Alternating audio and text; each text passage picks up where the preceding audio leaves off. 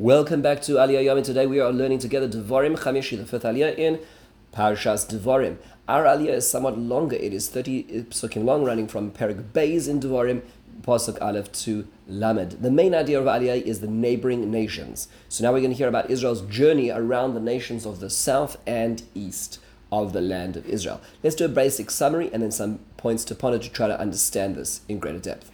We hear that Hashem commands Moshe that it was time to move the people. This is ostensibly after this sojourn in Kadesh, and they will now circle the mountain, that's the Har HaMori, and they go to the land of Seir. But be careful not to attack the Edomites who live in the land of Seir. That's in the southeast corner under Israel. The reason is that the land was given to Esav and not to Israel.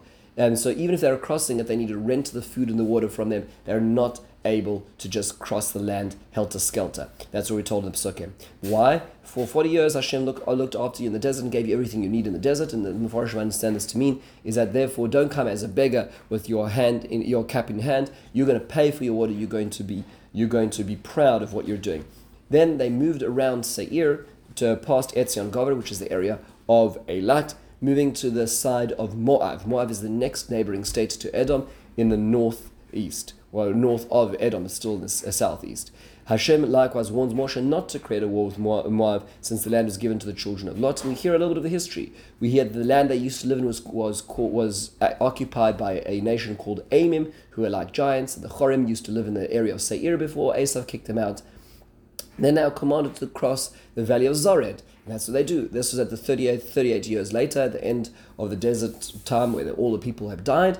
And when everybody had died from the generation, Hashem spoke to Moshe saying they should try to go through the land of Moab and Ammon, but they were not to antagonize them at all. That ended up not happening. But again, we hear a little bit more of the background. The area of the Ammonim was first occupied by a nation called the Zumim. Okay, all these interesting background nations used to occupy these territories beforehand.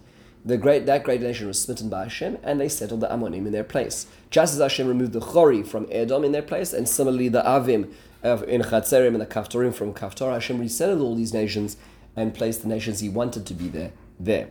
Moshe was then commanded to enter the valley of to Arnon and to destroy the Amorites of Sichon. Hashem explains that this is going to be the day in which he's going to put the fear upon the inhabitants of the land of Israel. Moshe sends messages to Sichon to ask him if they can go through the land, but Hashem tells him he will strengthen the heart of Sichon, and Sichon will come out to fight him instead. So a few basic points to ponder. There's a lot of strange details in this aliyah, which we don't hear about elsewhere. So first question is, why are they not allowed to attack these three nations? Why can they not attack Edom, Moab, and Ammon?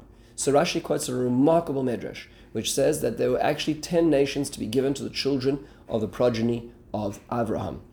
And 7 of them would be the Canaanite nations given to Israel. However, the 3 remaining, which are called the Cani, Kadmoni, and Kenizi, actually are the code names for Edom, Ammon, and Moab, also part of the Abrahamic legacy.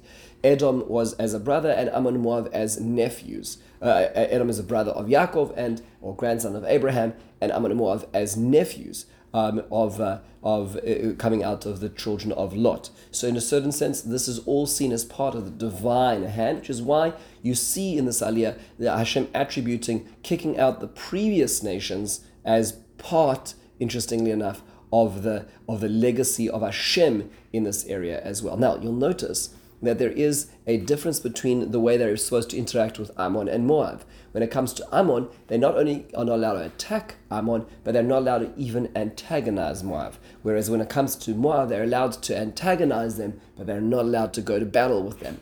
What accounts for that difference? And by the way, this explains why Balak, the king of Moab, was more concerned about Israel than Ammon was, because Israel was saber-rattling when it came to them. They were buzzing them with their, the F-16Is, past the king's palace. And so Moab was getting a little more cautious and concerned, even though Ammon wasn't, because Moab was allowed to be antagonized. So what accounts for that difference? So the Gemara in Baba Kama Daf Lamed Ches Amud Beis tells us that because of the tznius, the extra level of modesty that the mother of Ammon, the second sister, the daughter of Lot, had than the first daughter of Lot. The first daughter of Lot called her child Moab, which means from father, which is sort of a very explicit expression of what happened that night. Whereas Ammon is a little bit more surreptitious, and therefore in the discourse of that level of modesty, Israel was not going to even antagonize them. It's worthwhile noting that in the Hagdama, the introduction to Igros Moshe, the eighth volume of Rav Moshe Feinstein's halachic responsa, he notes a story which occurred in the year Tafresh Pei Beis. He talks about a story where he visited an individual who was very sick in bed, and this person had a condition where their tongue was swelling up. And when Rav Moshe went to visit this person, he asked that everybody else leave the room, at which the point the man explained that it was Parshas Vayera, and it was the story of the daughters of Lot was occurring, and he started talking in a disgraceful way about the daughters of Lot. He said about them that, look, here they are, and they're, not only are they, having a relationship with their father to produce children, but they're even calling their children after their father to sort of, were they not embarrassed about this? And he spoke in such a way. That night he received a dream, and two very, very modestly dressed women appeared in the dream, and they were the daughters of Lot. And they said to him, "How dare you speak to us this way? The reason why we named our children in a way that, whether it be directly or indirectly, relates to the fact that they are a product of their father and grandfather at the same time, is because we wanted to avoid anybody having any other immaculate misconceptions." Meaning to say, there are many other nations which have religions based on somebody who arrived in a pregnancy unknown, and that became seen as a divine conception, and that's what they were trying to avoid at all costs. They did not want to create other religions, and they were doing so in a self-negating way to avoid that. And it's just that's also to be weighed in when understanding this particular idea over here. Now, a few other basic questions. Why do we have this juxtaposition at the end of those who died in the desert and the Hashem speaking to Moshe? So the Gemara Baba Basra Daf Kuf Chaf Aleph Beis tells us that for the 38 years that the people were dying off in the desert, Moshe Rabbeinu did not receive word from Hashem. And the Rashbam, Rabbeinu Shmuel, explains that on that Gemara. That doesn't mean to say Hashem never communicated with Moshe, but rather he didn't communicate with him per directly as he usually would. And that is, Rashi explains, on the Chumash explains that the Shekhinah, the divine presence, only resides on the prophets and the leaders of Israel because of the people. And if the people themselves are not in a good place, then the prophets themselves are not going to receive Emunah as well, the Nevuah as well. Finally, two last questions. Why do we hear about all these predecessors of the Moabites, the Amim, the Ammonim, the Zamzumim, the Edomites, the Chori? Why do we need to ever hear about all these resettlements done by Hashem before they arrived there? Rashi explains that's to give the background to these lands, that these lands you see now, Israel, are not yours. They're not part of the promised land that is promised to Israel specifically, because they came from other predecessors who may be giants, as some of them are, but they were not the same giants that you have been promised in your land as well.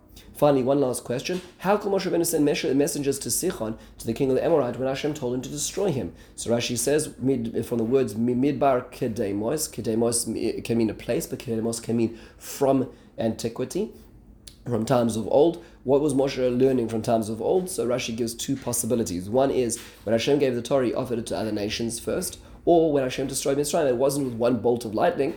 It was in multiple stages with multiple warnings and opportunities to change. So Moshe utilized the same model and gave Sichon a way out. He gave him the opportunity. He was utilizing the model of Hashem of giving the way out before getting there as well, which is going to be a very fascinating idea when understanding how Kivush Haaretz, the conquest of the land of Israel, works as well. In the meantime, have a wonderful and meaningful day.